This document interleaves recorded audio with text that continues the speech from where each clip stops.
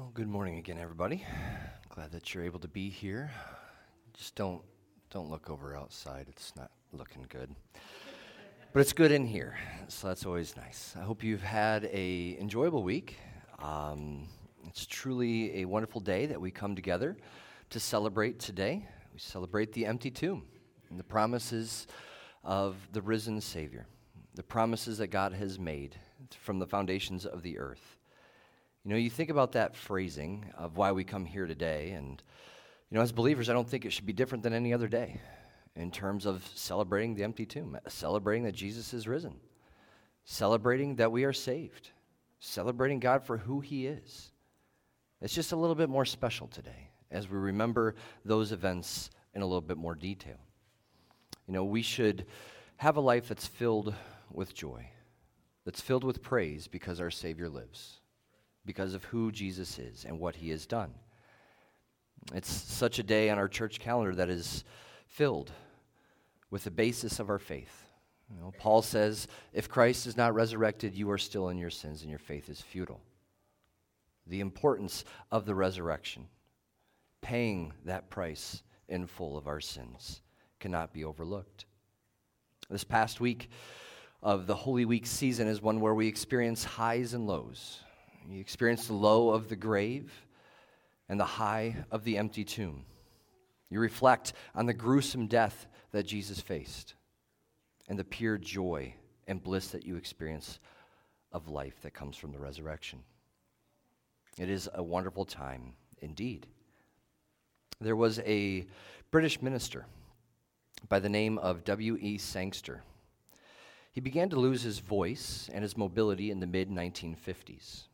He had a disease that caused progressive muscular atrophy. He recognized that his end was getting near, so he threw himself into prayer and writing. And one day he cried out to the Lord, let me continue to suffer on a little bit more. Let me stay in this struggle, Lord. I may not still be a general, but give me a regiment to lead. Eventually, his voice failed completely and his legs became useless. And on a Easter morning, a couple weeks before he died, he grabbed a pen and paper and he wrote a letter to his daughter. As he reflected on his time, he said, "It is terrible to wake up on Easter morning and have no voice with which to shout, 'He is risen.' But it would be still more terrible to have a voice and not want to shout." So today we come before the Father with great praise, shouting the name of Jesus and the fact that He is risen. He is risen indeed. Today we're going to be in two areas of Scripture. We're going to read through Matthew 28, if you want to turn there in your Bibles, and we'll break that up into a couple of sections. As you're going there, I'm going to open us up in prayer as well.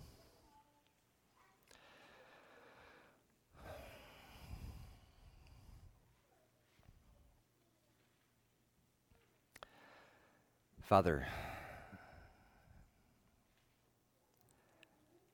I thank you for the joy that you have given us through your Spirit, through understanding the salvation that comes through your Son. I praise you for the joy that we have to be able to come together to worship you. And as we go to your word, Lord, fill us with your peace, with your joy, with your love, seeing your grace anew. In Jesus' name I pray. Amen. So I'm going to start, and I'm going to read the first 10 verses as we go through this chapter today. Now after the Sabbath, toward the dawn of the first day of the week, Mary Magdalene and the other Mary went to see the tomb. And behold, there was a great earthquake. For an angel of the Lord descended from heaven and came and rolled back the stone and sat on it. His appearance was like lightning, and his clothes white as snow. And for fear of him, the guards trembled and became like dead men. But the angel said to the women, "Do not be afraid, for I know that you seek Jesus who was crucified. He is not here, for he has risen, as he said. Come, see the place where he lay.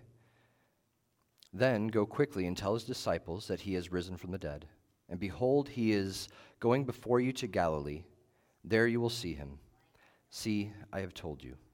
So they departed quickly from the tomb with fear and great joy, and ran to tell the disciples. And behold, Jesus met them and said, "Greetings." And they came up and took hold of his feet and worshipped him. Then Jesus said to them, "Do not be afraid. Go and tell my brothers to go to Galilee, and there they will see me."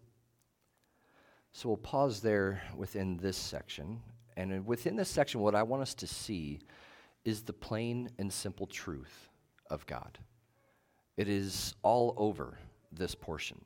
You know, last week during Palm Sunday, I mentioned how each of these holiday type of feasts, you go over the same passages. We're very familiar with the stories. We know what's going on. We know what the Bible says. You know, this week is no different as we go through Matthew 28. You know, when we see this passage, we can see the truth within it. We can see the consistency. We see how the women are going to the tomb early in the morning to finish the preparation work that they started before the Sabbath. Even though they went through this difficult Passover time, they witnessed the crucifixion, they're still adamant about fulfilling their duties. They're still adamant about going and handling Jesus' body well. And behold, an angel of the Lord comes down to roll away the stone. Throughout Scripture, God consistently sends messengers of truth to his people. Here, he sends an angel to these ladies to inform them of what has happened. You know, he sends angels, he sends prophets, priests, he sent his son, he gives his word, all filled with his truth. With the appearance of this angel, you have a couple of different reactions. I like the Roman soldiers who just kind of fall down like dead men. I mean, these are probably battle-tested men that have seen a lot of things, seen a lot of gruesome things, seen war, but they've never seen anything like this. They haven't seen an angel come down tied with the event of an earthquake. It would tell them something is definitely going on that is beyond their comprehension. And the thought that I had this week was, would this event be beyond our comprehension? What would we think if something miraculous like this happened in front of us? The angel, however, doesn't even address the guards. He's got a mission.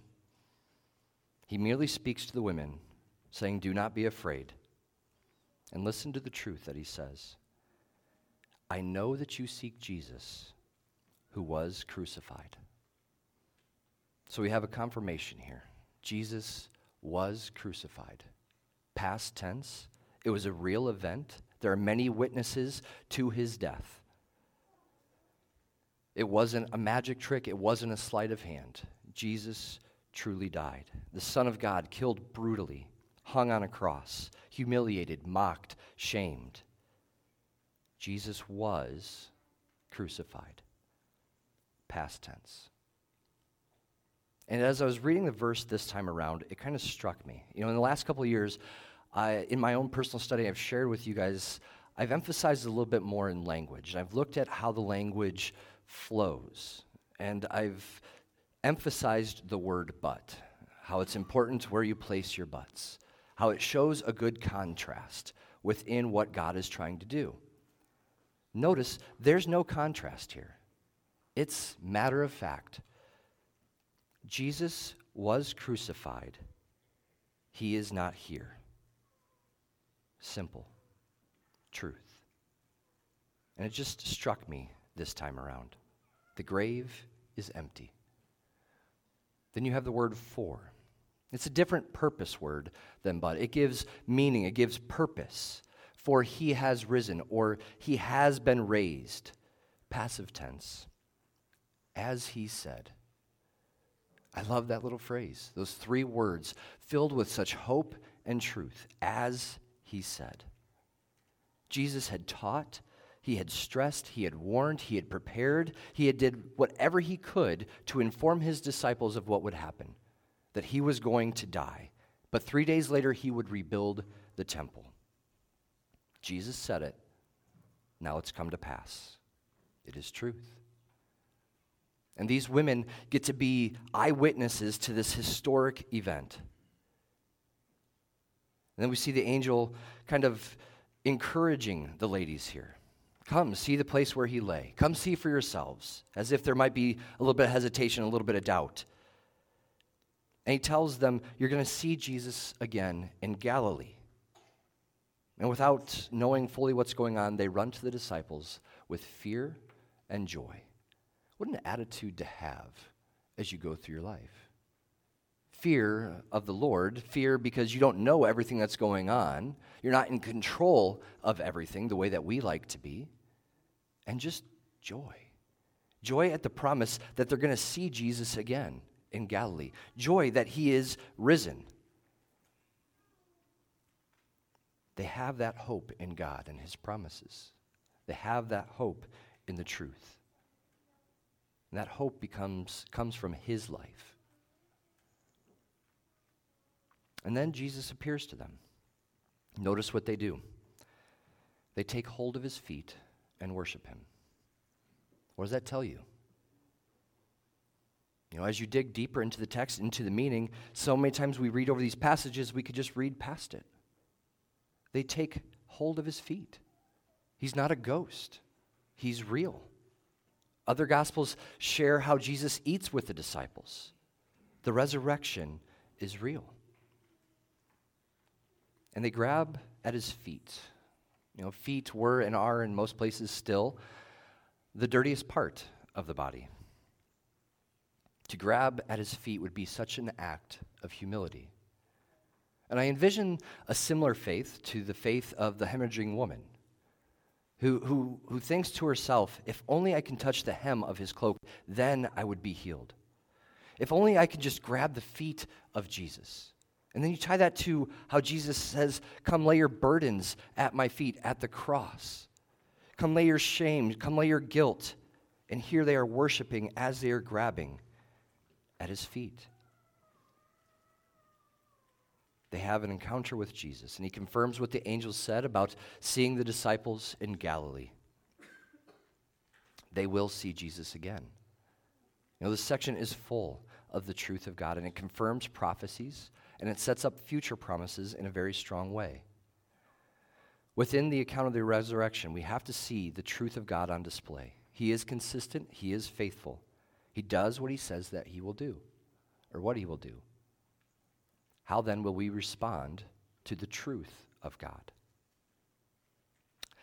The second thing that we want to see about the resurrection today is humanity's responses within this next section. When you think of responses, it really boils down to two responses, belief and unbelief. But we're going to go over three different variations of that today. Let's continue reading in our passage 11 through 17. While they were going, behold, some of the guard went into the city and told the chief priests all that had taken place. And when they had assembled with the elders and taken counsel, they gave a sufficient sum of money to the soldiers and said, tell people his disciples came by night and stole him away while we were asleep. And if this comes to the governor's ear, we will satisfy him and keep you out of trouble. So they took the money and did as they were directed. And this story has been spread among the Jews to this day. Now the 11 disciples went to Galilee, to the mountain to which Jesus had directed them. And when they saw him, they worshipped him, and some doubted. We'll pause there. So we see a few different reactions going on here. Within this section, we see people who believe and worship. We see people who suppress the truth and reject the truth. And we see people who doubt. Now, would you say in your own life that you've experienced all three of these stances? I think if we think of our salvation time, or moments of salvation, before our salvation, maybe you can look back and see how you suppressed the truth. Then maybe you had some maybe doubts and things like that, and then belief and worship. But what about in your walk? Do you think that you experience these three attitudes? I think that we can look to various areas of our faith as we read Scripture, as we hear different theological claims and beliefs, and we can show doubt, rejection, or belief. Let's walk through these a little bit closer. What I find interesting within the Jewish leaders, I believe that they fully and absolutely believe that Jesus was raised from the dead. Think of the lengths that they go to. They placed guards at the tomb because of what Jesus said about raising the temple in 3 days. That's at the end of chapter 27. They're preparing in advance for this resurrection. But now they are suppressing the truth because it would go against their positions of power. It would go against what they have built up to be true in Jerusalem. They're believing the event happened, but rejecting the meaning and purpose behind Jesus. They're rejecting the Christ, rejecting truth. Similar to Adam and Eve, they're trying to cover their shame, hide from God, creating lies and stories, pushing blame onto the disciples, trying to do their best to hide from the Father, trying to suppress the truth that is God, that is Jesus. It's how the Bible describes those who will reject the faith in Romans 1, those who suppress the truth. And the Bible says that those people are without excuse because they know the truth and they refuse to believe it. The guards also know the truth, but they take the money. They take part in this suppression, knowing that they would be killed if the truth got out. They go out and they confuse the Jews. And Matthew says that confusion still exists among the Jews even to the day of his writing this gospel. Now, as interesting as the Jewish leaders are, I think the disciples are just as interesting or more in their response. It says some worshiped and some doubted. Or some believed and worshiped and some doubted. Now, I personally believe that when Jesus says, "Go tell my brothers," in verse 10, that he is talking about the larger group of disciples, not just the 11. So when it says the they in verse 17, it would be the larger group of disciples. I don't think it's the 11 that are being talked about of some believed and some doubted. Now, yes, we have Thomas who doubted. That's known. But it also says once they have seen Jesus, some believed, some doubted. Thomas doubted because he did not see Jesus. So here I think that it's talking about all of the disciples. But there's some ambiguity behind this term and behind this scene. I mean, how do we understand doubt? Do we tie it to salvation? Do we tie it to rejection of the truth? This term is used only one other time in the New Testament. It's used in Matthew 14:31. There it says, Jesus immediately reached out his hand and took hold of him, saying to him, "O you of little faith, why did you doubt?" This, of course, is in the context of Peter walking on water. Jesus using this term. So this term doesn't necessarily mean disbelief, like rejecting the truth, but more so hesitation. It's still difficult to understand what's meant exactly by the term. We don't get the end of the story. And when you compare it to the black and white of belief and unbelief, it gets difficult to understand. So we need to be careful how much importance we tie to this term, especially when we're linking it to moments of salvation. Thinking of our own lives, or is there anything that we've ever doubted within the faith? Are there any times or seasons where we doubt the truth of God, where we doubt what's going on in our life? How do we wrestle through that? And again, we don't see the end of the story to what happens to these that hesitated in their faith. We can see how people could be hesitant to move from fear and unbelief to faith and joy when the matters are confusing. This hesitation is listed in other Gospels as well, alongside of instant belief of some. The hesitancy is apparent throughout all of the Gospels, not just around the resurrection. You look at the times of Jesus' ministry and how many times he calls the disciples out for having little faith. When will you believe? When will you understand? Little ones. So what this does is it shows that the resurrection didn't immediately change those who had hesitations or who were little in the faith into spiritual giants that were going to be leading the church. There was hesitation among those who followed Jesus. But as you look back through his years of ministry, you see that consistency, even among the 11 at times. We simply need to admit that there are times where we could be hesitant and don't fully believe everything that's being thrown at us. Continuing to wrestle with the truth, seeking that out in our lives. Now, the last stance that's given in this section is those that see Jesus and believe and worship him. They know who he is. They have an understanding that I think is brought to their minds by the Spirit. You know, with Matthew, I think it's kind of a presupposition as he's writing this, that a Pentecost moment is going to be happening, that the Spirit's influence in these people's lives is real, because it just kind of ends and he gives the Great Commission in the next section. But you know, when we think about how these people see Jesus and they just believe, I think that's where we all want to be. We read the Bible and, yep, that's what the Bible says. I believe it. And then we hear other opinions. We hear other voices. We get other things come in. And it begins to confuse us. We begin to doubt. We begin to question. You know, we think about these stances, and I think at different stages in our life and our faith, through different topics, through different doctrines, we move between belief, worship, hesitation, and even suppressing the truth. I think that hard one, or that last one, is the hardest for us to swallow sometimes. Where maybe we're elevating something that we really want to be true, but maybe it's not biblical. But we believe that it is. I think that we need to admit those times to understand that sometimes we get in our own way in our faith, and we're not truly believing what God has written. Daily, we have to remind ourselves as believers that it's only because of the grace of God, and that our hope is only in the death and resurrection of Jesus that we are saved. It's not based on what church you go to. It's not based on what system you're believing in. It's only based on the blood of Christ. The sacrifice that Jesus makes in his blood pays the sin debt that we would be responsible for. Sin requires death. That debt is owed because we have all sinned. We have all fallen short.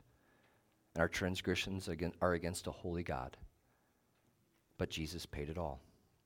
And the Bible says that if you only believe in Jesus, you will be saved. You will have eternal life. Now, if you don't know Jesus as your Savior, let's unpack that a little bit. It means that you are believing in Jesus' death as paying the price for your sins. We all have a sin debt that is owed to God, God who is holy and will judge this world. In his perfect plan, he sent his Son to be our Savior, to die for our sins. And the gospel message calls us to believe in that sacrifice. And as we're believing in him, we worship him. We bow down, grabbing a hold of his feet in humility and praise. Our Lord and Savior, who is all in all. Our Lord and Savior, who is everywhere, right? Sunday school question, Jesus is everywhere, right? False. I mean, we celebrate today that he's not in the tomb. Makes you think a little bit, doesn't it? But that's the reason why we come today. We are saved because of what he has done, the victory over the tomb. And it causes us to move into the Great Commission. Let's read verses 18 through 20 quick. And Jesus came and said to them, "All authority in heaven and on earth has been given to me. Go therefore and make disciples of all nations, baptizing them in the name of the Father and of the Son and of the Holy Spirit, teaching them to observe all that I have commanded you. And behold, I am with you to the end of the I was with you always to the end of the age." So this is a passage known as the Great Commission. It is something that I take very personally in my life. I try to push this in a lot of my messages to spur us on as believers to understand the commands that we have been given, the importance of going out to disciple others. When I think of this, I oftentimes think of the life and story of Paul. And I want to share a little bit of his writings today to highlight what we've read in Matthew 28, to see his life, with all of these positions that we've talked about. So turn over to 1 Timothy chapter 1.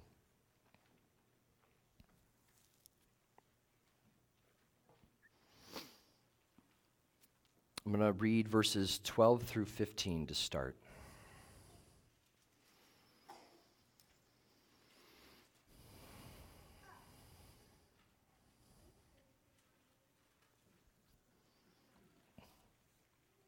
And this is Paul writing to Timothy. I thank him who has given me strength, Christ Jesus our Lord, because he judged me faithful, appointing me to his service. Though formerly I was a blasphemer, persecutor, and insolent opponent, but I received mercy because I had acted ignorantly in unbelief. And the grace of our Lord overflowed for me with the faith and love that are in Christ Jesus. The saying is trustworthy and deserving of full acceptance, that Christ Jesus came into the world to save sinners, of whom I am the foremost.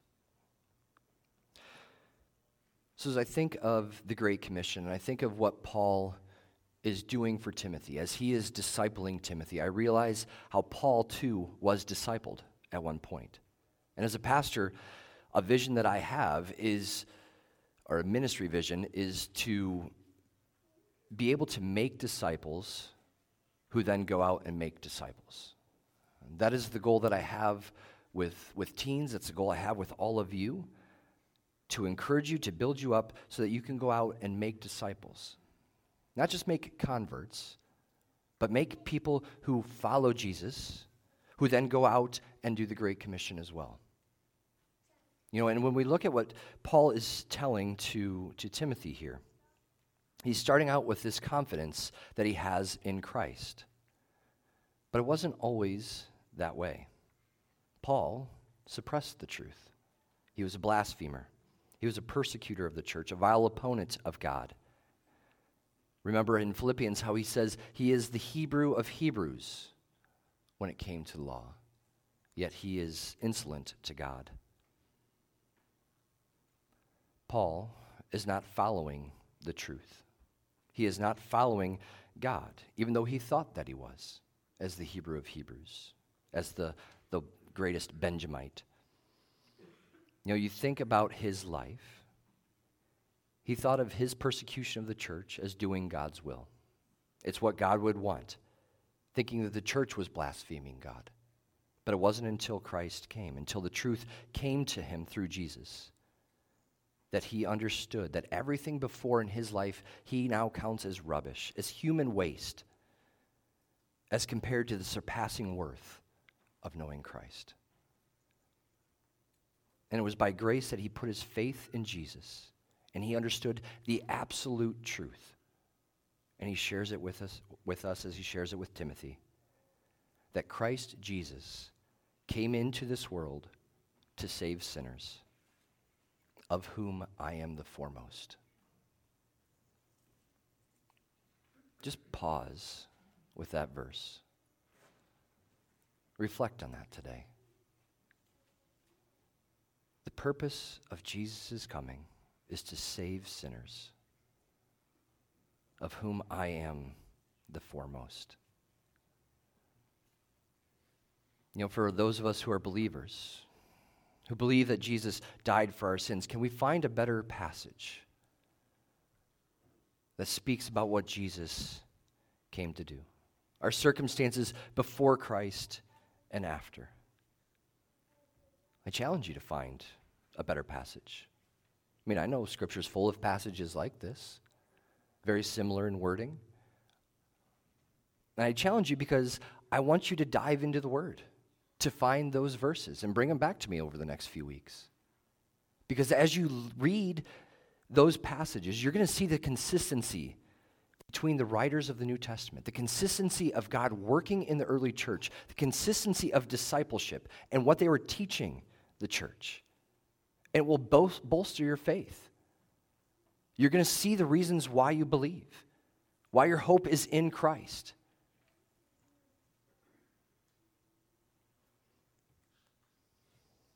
Let's continue reading in that section, verses 16 and 17. But I receive mercy for this reason, that in me as the foremost sinner, Jesus Christ might display his perfect patience as an example to those who were to believe in him for eternal life. To the King of the ages, immortal, invisible, the only God, be honor and glory forever and ever. You know, this is in his opening to his letter to Timothy. Normally, this is how he would end a letter. But he has so much love, so much gratitude for God that he's opening with this form of praise. He's opening with this form of discipleship and looking at the gospel message. Paul shares the reasons why he received mercy. It was to be a testimony to others about the grace and the love of God. That God is true to his promise of eternal life. And that promise is found only in his Son. That through the word and actions of Paul, Christ would be displayed to all those that were around him. As he is going, he would make disciples, baptizing them in the name of the Father, the Son, and the Holy Spirit, teaching them to obey all of the commands that Jesus has given until the end of the age, until Jesus comes back. Today we come and we celebrate the empty tomb. We shout praises to the King. We have our moment of worship and celebration, but now we are called to go. We are called to go make disciples. We are called to go be witnesses for Jesus, to bring him honor and glory, testifying to the cross, testifying to the empty tomb, that the sin debt has been paid for just as the word of God proclaims. That is what we are to do with our lives. That is the mission that is set before us.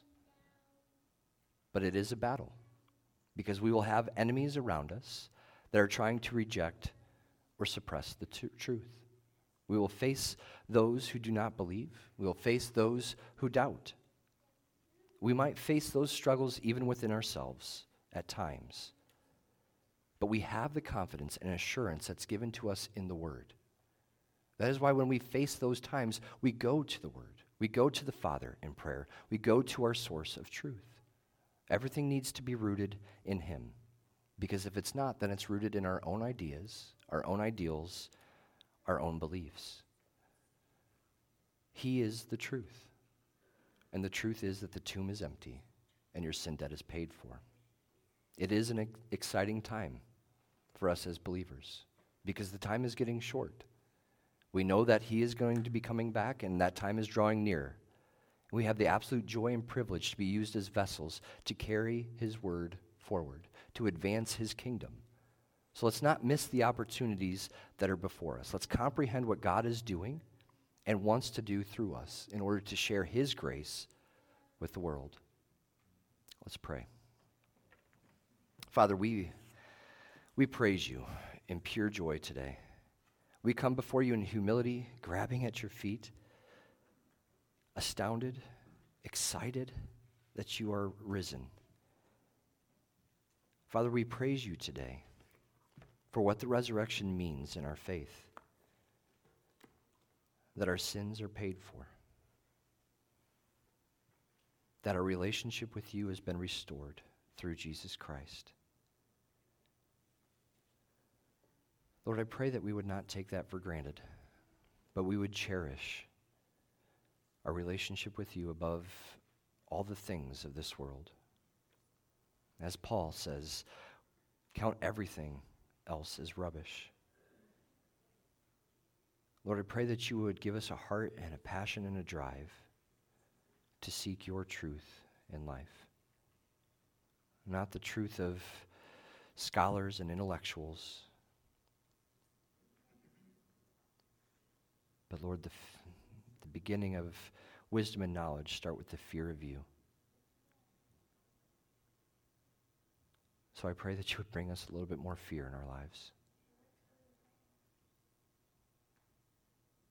Lord, that as we continue to grow in our faith, that we would understand the commands that you have given, and that we would willingly be used by you to advance your gospel message forward. Lord, you have given us salvation for a purpose and for a reason. On today of all days, as people and families get together and celebrate, I pray that words from Scripture are on our lips. Amid all of the other family conversations, Lord, let our conversations go back to the truth of who you are and what you have done. It is in Jesus' name that we pray. Amen.